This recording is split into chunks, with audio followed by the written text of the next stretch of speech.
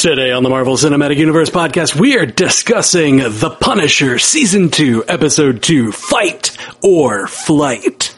All that right after this.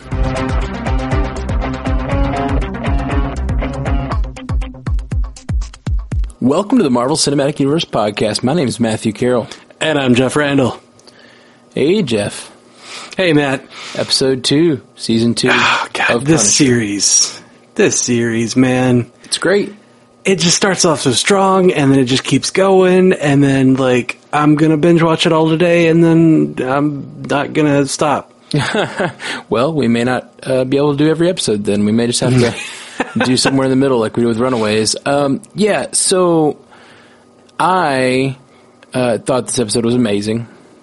I really did. I did think it wasn't as good as the first episode. That first episode was everything. Yeah. Just everything. This episode felt a little more set up, you know? Yeah, kind of. It felt like it was reaction to the first episode, set up story to come, and just kind of like we established where everybody was, and now it seems like we're establishing what everybody wants. Yeah, that's true. Oh, kind of. Full spoiler alert, by the way, for episode 2. We still don't know what these pictures are of. I guess it doesn't really matter. And we still don't know what that girl's involvement is. We still don't know how old she actually is. We still don't know so much about her. She's still completely... I cannot believe she hasn't learned to trust in the arms of Frank Castle yet. Wait, did you say, you said the arms of Frank Castle, did you mean his arms attached to him or his weapons? No, both. Just trust in the arms of Frank Castle. I mean, there were several times where you just kind of question the intelligence of Rachel. Because, she's lying to Frank. This guy is obviously trying to take care of her. Holding her against her will is not a great thing to do, but it's for her own good, because if she goes out there alone, she's dead. She thinks she's smarter than she is, that's for sure. I think she thinks she's smarter than she is. She's too trusting in her ability to get away from these guys. But in her defense, the only way they found her the first time was that she told them where she was going to be. So it's very possible she thinks she can just get away. She may not know their full reach. Well, the thing is, whatever happened, from what she said in the first episode, they killed everyone except for her. Yes. And they didn't know that she was alive. That's the only reason she got as far as she did. Now that they know that she's alive, she's screwed. Unless Frank's with her. Maybe, but she doesn't really understand that or know that yet. And we don't really know that for the only reason they found her this episode was because Frank bought a hotel room to lure a bunch of guys into it. Yeah. Loved that move. That was so good. Yeah. Super fun. I thought, but when he was saying, I want this room, I was like, okay, he's probably, trying to get, a good, visual on everything, wants good coverage, wants to be able to, cover all the exits. That's exactly what I thought. And, no, it was just that he wanted to have a trap room. Yep. Draw him into the kill box and then just, wreck him. Yeah, I loved that idea. I wasn't sure about the execution of it, because it wasn't he still rushed into a room with 4 people that had, these big semi-automatic rifles with just a pistol and took them all down. There were 3 of them in the room. Okay. One of them was outside, and then, one of them was in the car, and another one was outside, that came in from the back. Yes. It seemed weird that she even figured that out. That to go around and go to the other room. I guess maybe she was watching the other 3 get ambushed.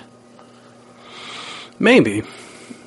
Or she was just checking the perimeter, maybe. Maybe that was her role. Stay on the perimeter, and then she found that situation. It was really rad. It was a really fun setup. And I'm excited to see what Castle's going to do. We've never seen I don't know, castle versus like small town law.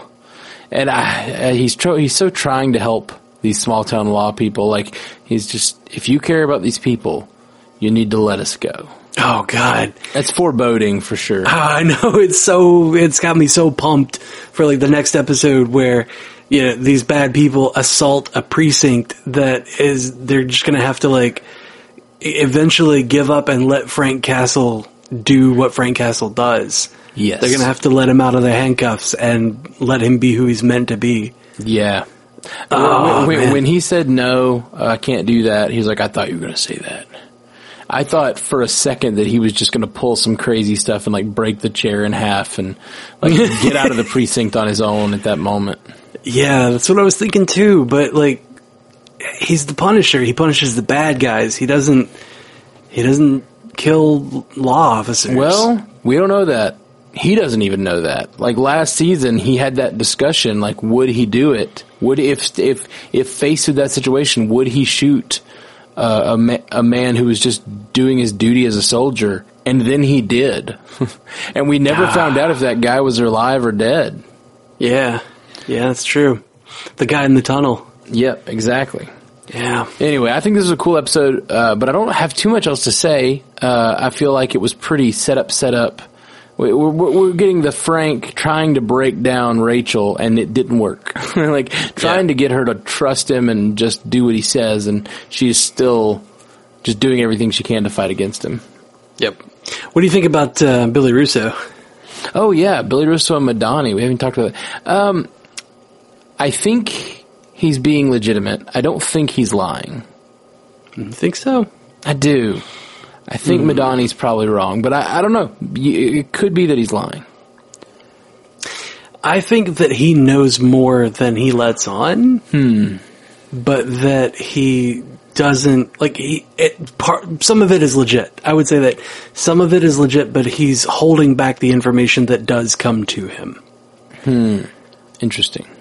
I don't know. Yeah, those flashes of his memory and the way he talked about Frank, that seemed legitimate to me. But I do think at some point it's all going to come rushing back. She's going to put the jigsaw together, as it were. They said the name. Yeah, they did. They said the name. And they're going to piece the jigsaw together, and then he will remember what Frank did to him. He may not even remember what he did to Frank. He may just have, because all of his memories are focused on what Frank did to him. Yeah. And when he remembers that it was Frank, I think he's going to go crazy and want revenge. Yeah, I think so. I think he's going to be like, you know, you took the most beautiful thing that has ever graced this earth away from me, my face. So now I have to wreck you. Yeah, I think so. And Madani's in a dark place. I hate that she wouldn't help Frank, or at least call him a good lawyer, a good Nelson and Murdoch lawyer. Right? Let me get you Nelson and Murdoch. Yeah, that would have been nice. Nelson, Murdoch, and Paige. That's right. That's right. Oh, where's Paige? Oh, I hope we see Paige. I need Karen. I really do. Speaking of, I went to see the Escape Room. Have you seen that yet? No. Yeah, you know how much I love escape rooms. You're a fan as well. I am. There's a new thriller called Escape Room where, you know, they lock people in an escape room, but it turns out it's like a real situation and the danger is real and they're trying to get out of an escape room, but it's all puzzles. It was super fun. But Debbie Ann Wall, I don't know how you say her names.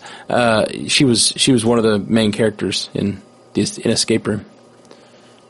And how was it? It was great. It was great. It was, you know, it was kind of a cheap thriller horror movie type thing, but I enjoyed it, and I liked they really knew what they were doing when they put the movie together for escape room fans, because almost every puzzle that is solved in the movie, you see all of the elements to solve it before it happens. So like you can kind of solve the puzzles before the people can if you're paying close enough attention. And so that's kind of fun. And multiple times, me or my friend Kelly, who I was watching it with, would like lean over to each other and be like, "That's the answer," and like we were right. And like, yes, it was fun. This guy's an alien. Yes. All right, you got anything else about this episode? I really think that we should rename him Frank Assel for this episode because he showed off his butt. Oh, he that was nice. Yep. He's going to have to get revenge on someone else because they messed up the most pristine thing that he had ever seen in this world, which was his own ass. Yep. She asked if this was like a constant thing for him. He's like, never in the butt. never got shot in the ass. That's new for me. That's what she said. Never in the butt. All right. Thanks, guys. Have a good one. We are the Marvel Cinematic Universe Podcast. Hit us up at MCUcast.com, at MCUcast on Twitter, Facebook.com/MCUcast, MCUcast@gmail.com, or call us at 573-CAST-MCU and leave us some feedback. We are also on Patreon.com/MCUcast if you want to support the cast, and we will drop these as quickly as we can get them recorded and edited. The regular feed will just get one a day, but we will drop as many Punishers as we can in the Patreon feed. So if you're getting ahead of us, jump on Patreon, donate, get more episodes quicker. And ad-free. So ad-free early access as early as we can get it. All right, guys. Peace. Until next time, true believers.